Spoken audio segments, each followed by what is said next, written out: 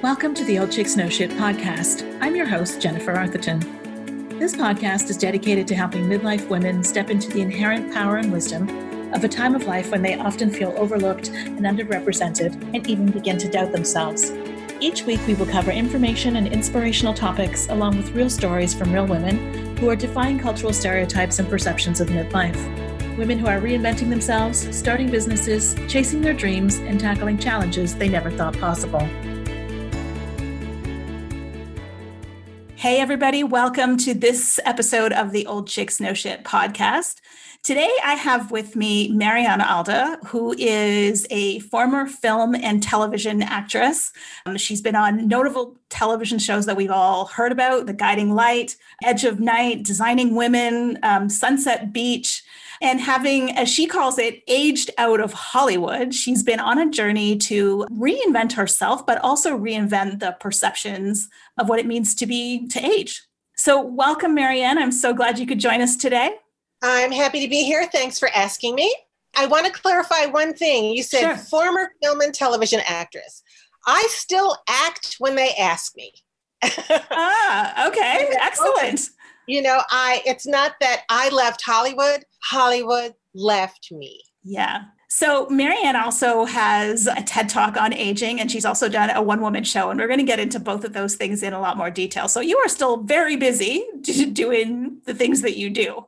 So, yeah. So tell us a little bit about your experience of aging out in Hollywood or having Hollywood leave you. Kind of what was that like, and how did you kind of know that that's what was happening? I knew what was happening when the phone started ringing less and less.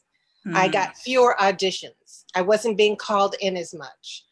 And this happened around my mid-50s. Oh, okay. And because by that time I had already been in the business for 30 years, casting directors can do the math. So they knew how old I was, regardless of how old I looked. And so they just stopped calling me less and less. And I knew I was in trouble when for the first time in 20 years, I didn't make enough money as an actor to cover my health insurance under the Screen Actors Guild, which is now SAG-AFTRA. And I thought, oh my God, this is not good. And during an 18-month period, when I was between the ages of 51 and 53, I lost my health insurance.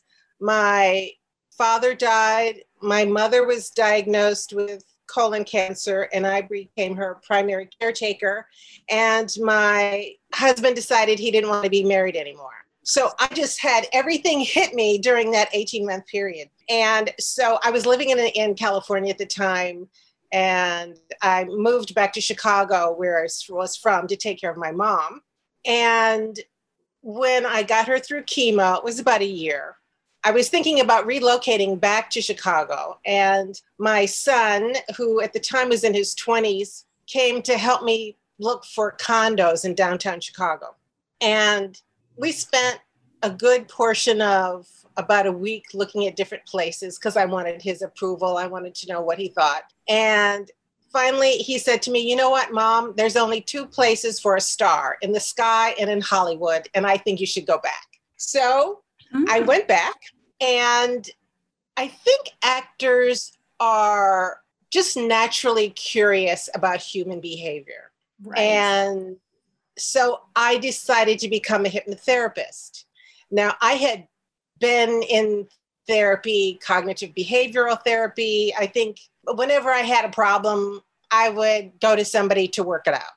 And the thing I liked about hypnosis is that you don't have to talk about your problems, because I think sometimes when you talk too much about your problems, you anchor them in and they become part of your story and you keep reliving them. Yes. But hypnosis is really, it rewires the brain so that you're still you, but it snaps some of the synapses. Like if emotionally you tend to get triggered and the wiring goes in a certain way, go click, click, click, click, click, click, click, click, everything clicks in that brain connection.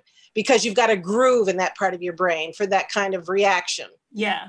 Hypnosis will rewire that so you don't get triggered. And it's funny because my best friend said to me, well, I can understand why you would want to go to therapy, but Marianne, why do you want to become a therapist? And I said, if I'm going to spend the money anyway, at least when I'm through, I will be able to make a living at it. So I spent a year in training at the Hypnosis Motivation Institute in Tarzana, California. And now you can learn how to hypnotize somebody probably in a weekend. You learn how to read somebody, you learn their cues, you can realize what they're susceptible to, but it takes a while to learn how to use it therapeutically. Right. So, and for the last 6 months that I was in school, I served an internship, a residency, where I had another hypnotherapist at the school monitor me as I worked with clients. And most of my clients, as it turns out, were women who were middle-aged, who were terribly depressed. And working with them, I began to realize that they had already been hypnotized by the media and by our culture and society, that women lose value as we get older. Yeah. And so these were women who, they were in their late 40s, early 50s, and they just didn't know what to do with the rest of their lives. They were feeling so badly about themselves. And the funny thing about hypnosis is that actors tend to be very susceptible. So as I was giving them positive suggestions about what they could do with their lives, my subconscious mind was listening. And so I snapped myself out of my own trance, because I thought, I have to live my truth. If I'm telling them, you can go and you can do and you can be, it doesn't have to stop. Then I thought, and I'm not going to give up the career that I love doing, which is acting. I just have to figure out another way to do it. And my very first solo show was Snap Out of It. You've only been hypnotized into believing you're over the hill. And I did it at the school, at the auditorium there at the Hypnosis Motivation Institute. And so many women came up to me and told me how much what I was doing was needed. I thought, okay, I've got my mission in life. And my mission became to change the paradigm on women and aging. And since I had the skills as an actor and as a writer, I thought, well, that's what I'm going to do. Amazing. And from then on, I started doing stand-up comedy and talked about getting older. And the one thing that I do, one thing I don't do, I don't do self-deprecating humor about getting older. I don't talk about bags and sags and, oh, this is gone and that. I don't talk about that. I might talk about how things have changed a little bit, but I do it in an uplifting, positive way, because I think, talking about getting older in a negative way, it's not funny to me. It's just not funny. In fact, I once did a show and I had to follow this comedian who was actually the one who booked me on the show. He hasn't booked me since then, and that's fine. His whole routine was about, and he was probably in his late 30s, early 40s. His whole routine was about the fact that he only dated old broads because they were so desperate for sex. And he said, and it's really great to date grannies because grannies always had snacks. I had to follow him. And I thought, okay, Marianne, I threw out what I was planning to open with. His name was Bill. Got on stage, I took the mic and I said, hello, everyone. I'm Marianne Alda, AKA the Old Broad. And I turned to him and I said, and I'm really sorry, Billy, but I don't have snacks or snatch for you. And everybody just cracked up. There was a group of young women who were sitting in the front row who were there on bachelorette party, and they just howled. And, he turned beet red. And I don't know if he's changed his routine. I haven't seen him since then. He's apologized. But, when people talk about getting older in a negative way, I call them out on it. I was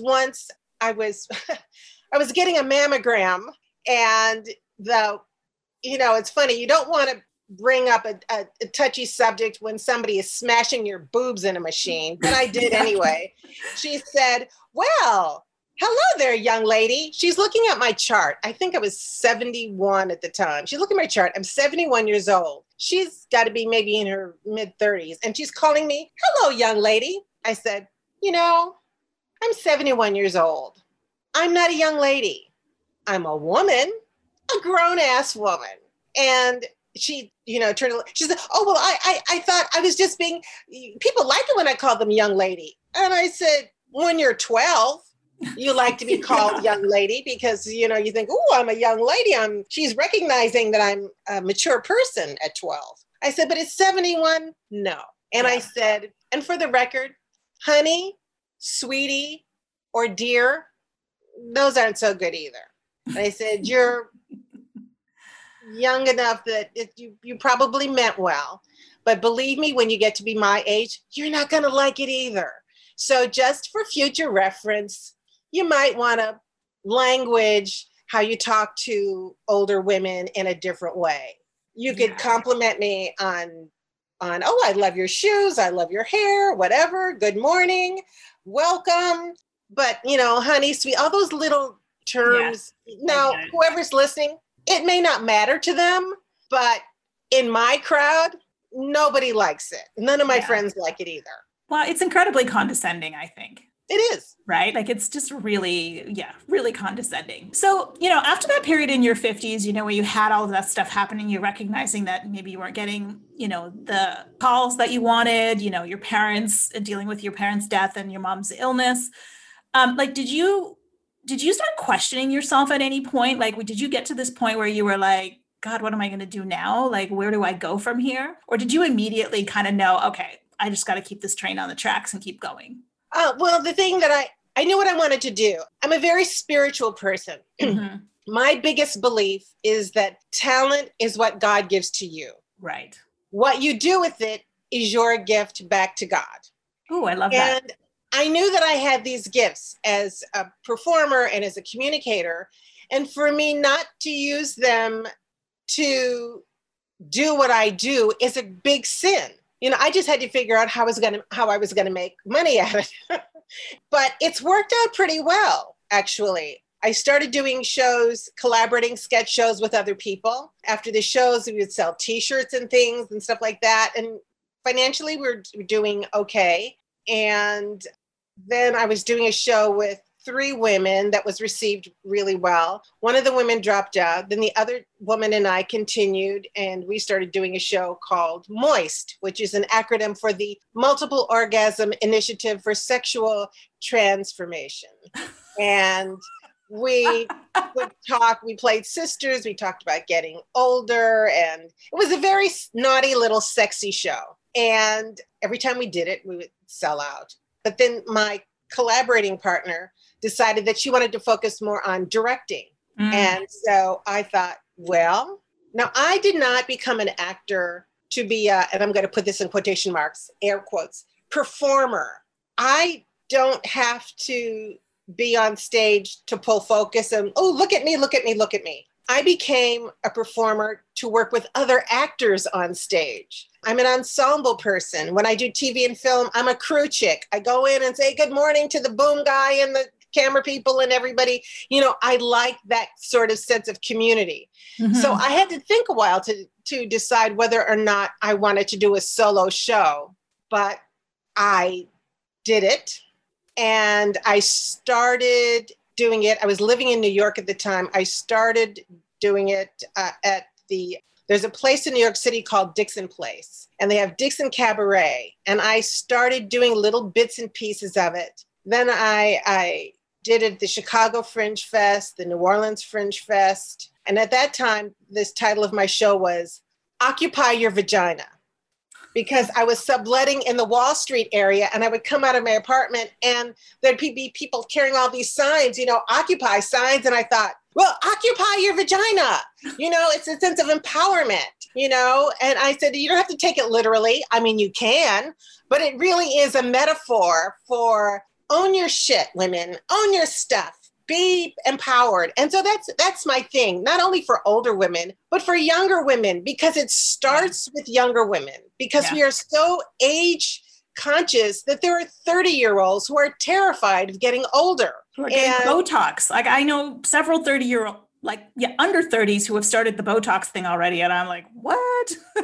I know it's a shame because, do what you want. I color my hair and big whoop. But if you're doing it out of a sense of inadequacy because you feel like you're not enough, then that's wrong. And my whole mission is about empowering women to believe that they are enough. Mm-hmm. And I think we won't just say women, I think our culture is a little preoccupied with how we are perceived by others before we think about how we want to be perceived by others. Yes, I agree. We need to be authentic first. And it's funny because, people say to me sometimes, oh, but you don't look 72. I say, this is what 72 looks like. Right. This is what 72 looks like on Marianne. And I said, I was vain when I was 20. I'm not going to stop being vain at 72. I'm going to, I exercise, I eat right, I do all those things because I like being a size 8. I like the kind of clothes I can wear. I work out for health reasons because I have high blood pressure, but also because I am vain. I wear makeup. I curl my hair. I brush I don't curl my hair anymore. I just kind of wash it and pile it up on top of my head these days. That works for me. But no, I think whatever it is that makes you feel good, you should do it. But I think 100%. We should ask ourselves, are we trying to feel good for ourselves, or are we trying to feel good to impress somebody? Yeah. And that is so true. I mean, everybody should do whatever it is they need to do to feel good. And that's why a lot of the focus of, the messages that I do as part of Old Chicks Know Shit is around let's take our focus off our bodies and what we look like, because for the most part, genetics plays a role in how we age. We can't really control that. And let's now focus on what we can do. How we're using all of that knowledge and experience and wisdom. What are the gifts that we're giving back to the world at this point of our lives, and focusing on something positive as opposed to, what it is we all feel like we're losing something at this point in life, which, we can't control that. Genetics says, whether I'm going to get gray hair at 50 or 60 or, what part of my face is going to wrinkle first. I can't control it. Yeah. But you can still moisturize. You can still moisturize. Exactly. Moisturize and stay hydrated, because drinking water is good. You want the cells 100%. To be hydrated. I've started putting Pedialyte in my bottled water now to make sure that I get my electrolytes and stuff. And that's supposed to be really good for you. So ladies, use Pedialyte in your water. Yeah. But let's see, something you had said, and oh gosh, I'm trying to remember now. I'm trying to back up because there was a thought that hit me and I didn't want to interrupt you. It'll come to me later. Yeah. It'll come back. And I know I've heard you talk about this before too. You had a cancer journey in the middle of this story too. Can you tell us a little bit about that experience and how it's what I'm struck by in your story is adversity is not new to you. And through everyone, it appears for every piece of adversity you conquer, I feel like you just gather more energy from it, and you just you keep moving forward. And I love that perspective. Yeah, I do. I have a saying, shit happens, but it doesn't have to stick. And it doesn't have to smell real bad if you open a window real quick. Oh, I love that. So when shit happens, I'm going to open a window real quick. That's the first thing I'm going to do is to open a window. And ironically, my sister and I, at our regular well woman exam, because she went through a divorce, and which is what brought me back to my hometown of Chicago because I was living in New York at the time. And I came back and I said, I can give you 2 years, then I'm out of here. And so when I was in Chicago, I got involved with a group of creative young people, and I did a web series with my performance art character, who is of my solo show, who is adult sex ed evangelist and mojo motivator, Dr. Ginger Peachy Keen. Because how we perceive ourselves sexually as sexual beings, I think is important to women. You don't have to be having sex, but you should be able to perceive yourself as having a certain vibrancy and vitality and a sexual energy. I'm not all that familiar with the chakras, but I'm sure there's some Kundalini something in there somewhere along the way. Right. Where we get energy from. And so I came back to Chicago. It was time for my annual well woman exam where we would both get our, pap smear on our mammograms. She was diagnosed first with breast cancer. And 2 weeks later, I was diagnosed with uterine cancer. Wow. So, which was, God works in mysterious ways. We were able to go through this journey together because I came back and we lived together. So she had her surgery. She just had to have a lumpectomy, but I had to have a complete hysterectomy. And she went through radiation first. We had had my surgery at the University of Chicago Med. My oncology surgeon was Dr. Nita Lee. I love her. She's brilliant. She's smart. She's funny. She went to Stanford. So she's got a little bit of California woo-woo in her. We speak the same language. And as a matter of fact, after my surgery was over, she enlisted me in a mentoring program for women who are having uterine cancer. So I've counseled a lot of women about their journey and what they're going through. And the thing is that some of the things that happen to us, like having a hysterectomy, somewhere along the line, some women get it in their head that not having uterus makes you less of a woman. Right. Not being able to bear children makes you less of a woman. Right. Well, no, that's absolutely not true. It doesn't take away who you are as a person. And so I started, as soon as I finished radiation, I started doing stand-up comedy about my hysterectomy. And I say, it's like having an internal Brazilian. If you're going to landscape the runway, why not declutter the terminal? Then people laugh. And then afterwards, I've had so many women come up to me wanting to hug me with tears in their eyes, telling me that I told their story. I was at a theater festival, the National Black Theater Festival in 2019. I had done a comedy show the year before, and this woman came up to me and she'd given a testimonial. Here it was 2 years later, and I was doing my solo show, and I was talking about having hysterectomy. She came up to me and she said she had been diagnosed the week before, but she had seen my comedy shows and she knew what I talked about. And she said she decided to come to the festival after all, specifically to see my show.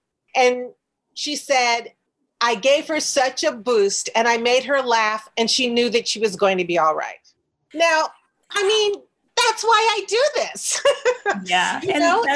It's so amazing because, they say laughter is the best medicine. And I know it might sound cliche, but it really is. There is nothing that can pull you out of a funk, reduce your stress levels, change your outlook on life than having a good old belly laugh over something. Right? Absolutely. Totally. And it's healing. I start off my TED Talk with, and please people, go invest 15 minutes and look at my TED Talk. You will laugh. Yes. And you'll get a little wisdom too. We will make sure we put the link to your TED Talk in the show notes for sure. Okay, good. But I start off my TED Talk by saying, first of all of my comedy is observational humor. I don't do yuck jokes. I just think, I look at things, I'm kind of like Chappelle does. I think about stuff and I look at the humor or the ridiculousness in a situation. And I remember I had just turned 65. And when I had this realization, which I have since told over and over again, like I said, I talk about it in my TED Talk. I have always been, I was raised Catholic, and I have always felt, I've never been afraid of hard work because of the way I was raised. And I always thought that sometimes you need to make a sacrifice for the greater good. So I would always say, well, I will do this now, it'll pay off in the future. And, I would always say, well, and I had this realization. I said, Marianne, you're 65. This is your future. It's like, all of a sudden I went, so I stopped depriving myself of things. I started looking at life a little differently. And I thought, I'm not going to deprive myself of joy today for some joy in the future, because I'm in my future right now. Yeah, absolutely. Yeah. So it was just a switch in mindset, but I think it made all the difference in the world in the choices that I make. I've learned how to say no a lot. I say no now sometimes when I would have said yes, because I would do that. Oh, let me do that for you. I would right. Put myself last on the food chain. And now I put myself first on the food chain. And if I can help somebody, I will. And if I can't, I'll write a check. Right. I'll do what I can, but I don't go beyond what I feel comfortable with. And sometimes I have to sit with myself and sit with the discomfort of saying no. And that if you're used to saying yes all the time, saying no is uncomfortable. It is. Well, and as women, we have been conditioned to see our value in what we do for other people. And so, when you get to, older and you're like, okay, now I'm going to draw a boundary and focus on myself, and having to say no, you're going against every bit of conditioning that you've had for your entire life. Right. It's uncomfortable. Yeah. Right. But so important, so important for us all to do that. Oh, I'm a big believer in self-care. Yeah. I redid the bathroom so that I got one of those, bed, those little things, the pillows, pillows. Oh, yeah. I can see, I turned the bathroom into a spa, I just little things, and smells, the aromas, a bubble bath, the smell of lavender. There's sometimes I will sit and I will meditate and I will focus on myself. And this is something that I did when I was diagnosed with cancer. I had a conversation with my body, and I said, okay, what is the lesson in this? What do I need to learn for me to have this cancer in my body? And the answer that I got was to treat myself as least as well as I treated other people. Again, another important lesson. Right. And I said, okay. And, because cancer is just a runaway cell. And it gets the message to do that, and it clogs up something, because we all have cancer cells, potentially, cancer cells in our body all the time. And we piss them out, we sweat them out, we eliminate them. And they get stuck and they start replicating. And when your system is out of whack, and the mind, body, spirit connection, I don't want to do that to my body. Like I told you, I'm a little California woo-woo. No, I get it. I'm with you. Okay, but and I call it that. And I shouldn't even call it California woo-woo. That's something that when I came back to the Midwest, and I would talk about some things. Oh, you're a California woo-woo. So I'm going to take that back. I'm just creature of the universe, and I believe in God, and I believe in magic. Well, and what you just say is so important because, they've done all those experiments. For example, when you talk to plants nicely, they flourish. And, there's the one where you put the two halves of the same apple in two different jars and one you hurl insults at and the other one you talk to nicely and you see the difference. Well, our bodies are made up of those same cells. So how we talk to ourselves is so important. And God, I learned this one the hard way. Like I used to beat myself up all the time, right? And that ended up in burnout and all kinds of things, right? And like I am so conscious now of the words that I use to describe myself, like how I talk about myself, how I talk to myself. It's critical for us all. The funny thing about that is sometimes when we catch ourselves I'll speak for myself. When I talk to myself negatively, and I thought, then I beat myself up for doing that. It's like I rub salt in my own wounds. Yeah. So something that I have learned now, and this is, God's grace. If I said, oh, Marianne, that was a dumb thing for you to do. You were such a shithead. I stop, and instead of what I used to do was saying, oh, now you've criticized yourself, and oh, that's bad. I go like, well, Marianne, wasn't that interesting? And I immediately go into prayer, and I say, you know what? Right now, I'm in this funky place with myself, but that doesn't mean that I can necessarily have to attract more funk in myself because I'm in this negative space, because God's grace can take it all away. Yeah. Or sometimes I'll simply say, if I catch myself that, I'll be like, forgive me, I love you. I love you, forgive me, right? Like, I didn't mean that. I'm taking it back. Absolutely. I like that. I like that. Forgive me, I love you. Yeah. I love that. Yeah. And then replace I'm going to use that, Jennifer. Please do. Feel free. Anybody who's listening, use it. But it's like you put the energy of the negative words out there, right? And then you just need to put some positive ones on top of it so that you're not leaving the negative hanging there, right? At least that's how I view it. Yeah, absolutely. Yeah. Absolutely.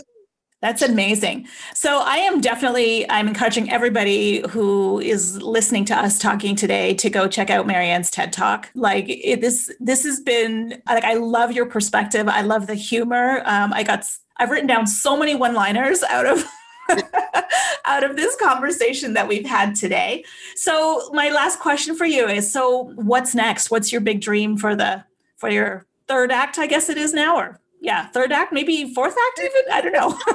It's my third act. I'm 72. Yeah. Well, since when my solo show, my newest solo show is Getting Old as a Bitch, but I'm going to wrestle that bitch to the ground.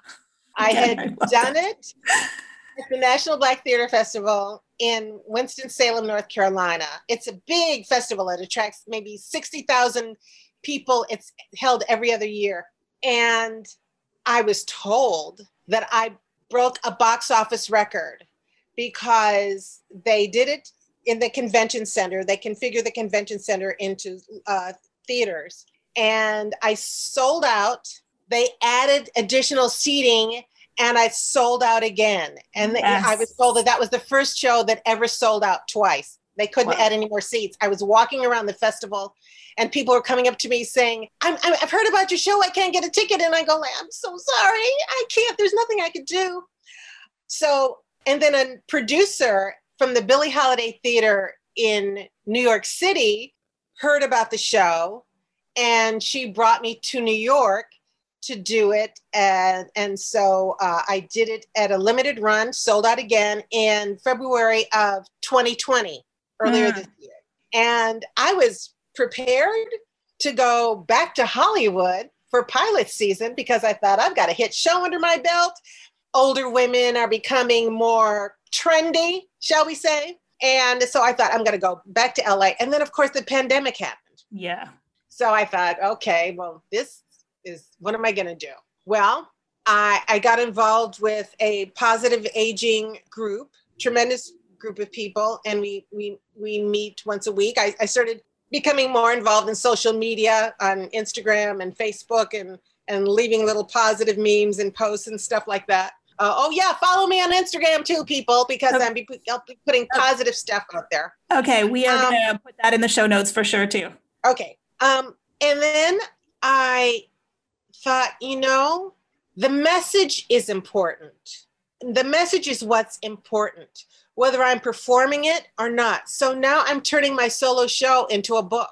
And the book will be Getting Old is a Bitch, but you can wrestle that bitch to the ground. I love it. I love it. That's perfect. So I say it's kind of like the vagina monologues, but without this STDs. No sadness, no trauma, no dysfunction. So, so good. So it's like a lot of the stories, a lot of which are semi-autobiographical. Some of the names have been changed to protect some of the innocent.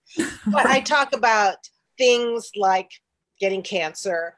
I talk about things like, and it's not just about being older. It's about a woman's journey and how we set ourselves up for how we're going to be when we're older, when we're young. Yeah. It's the messages that we get when we're young as women. So I sort of, it's like a woman's journey. And yeah, I think, I don't have anything, I can't perform it, but I'm going to write it. And this way, more women will get a chance to, who couldn't get an opportunity to see the show can get the book. And I've already had kind of like a focus group because, again, it's not about me. I feel blessed that God has given me these talents and abilities. So I feel like I'm channeling a message that needs to be dispersed. And so I thought, well, then write it, Marianne, so more people can get the message, because I know how women are affected, because they've come up to me after the show and they've told me. And, I just want to be part of the positive change in the world. It's like when I leave this planet, I want to know that I made a contribution. Yeah, for sure. For sure. That's amazing. When is the book going to come out? Like, do you have a date yet? Because I will absolutely have to have you back on this podcast once the book comes out. I can't wait to read it. Well, I got Nora Ephron's, I feel bad about my neck. And that book is 40,000 words. So I figured I need probably 45,000 words. It'll be a little book, like 140 pages. And I'm about half written now. It's about half written now from the show. And I'm throwing in a bunch of other little Dr. Ginger wisdom. So it's really, the book isn't being written by Marianne. It's written by Dr. Ginger as told to Marianne. Amazing. Because Dr. Ginger is so much smarter than I am. She knows everything. I love it. Okay. Well, we will definitely be back more to talk about this book when it comes out. But in the meantime, where can people find you on Instagram? They can find me on Instagram at Marianne Alda, the Saging Optimist. Saging Optimist. Okay. Yeah.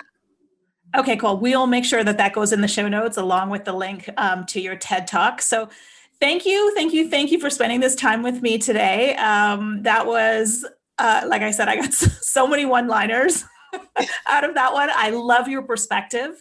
I love the work that you were doing. We are kindred spirits in that realm. And I definitely, like, when you go back to your one-woman show, I am most definitely coming to see it. Like, that would be I will bring it to Canada. I'll bring it to you. Please bring it to me. Okay, we got to talk more about that. So, well, I've already been talking with some women in Australia about possibly going there. Okay, yes, let's make it happen. Once we can travel again, once we get a vaccine. Yeah, next year. Okay. So thank you.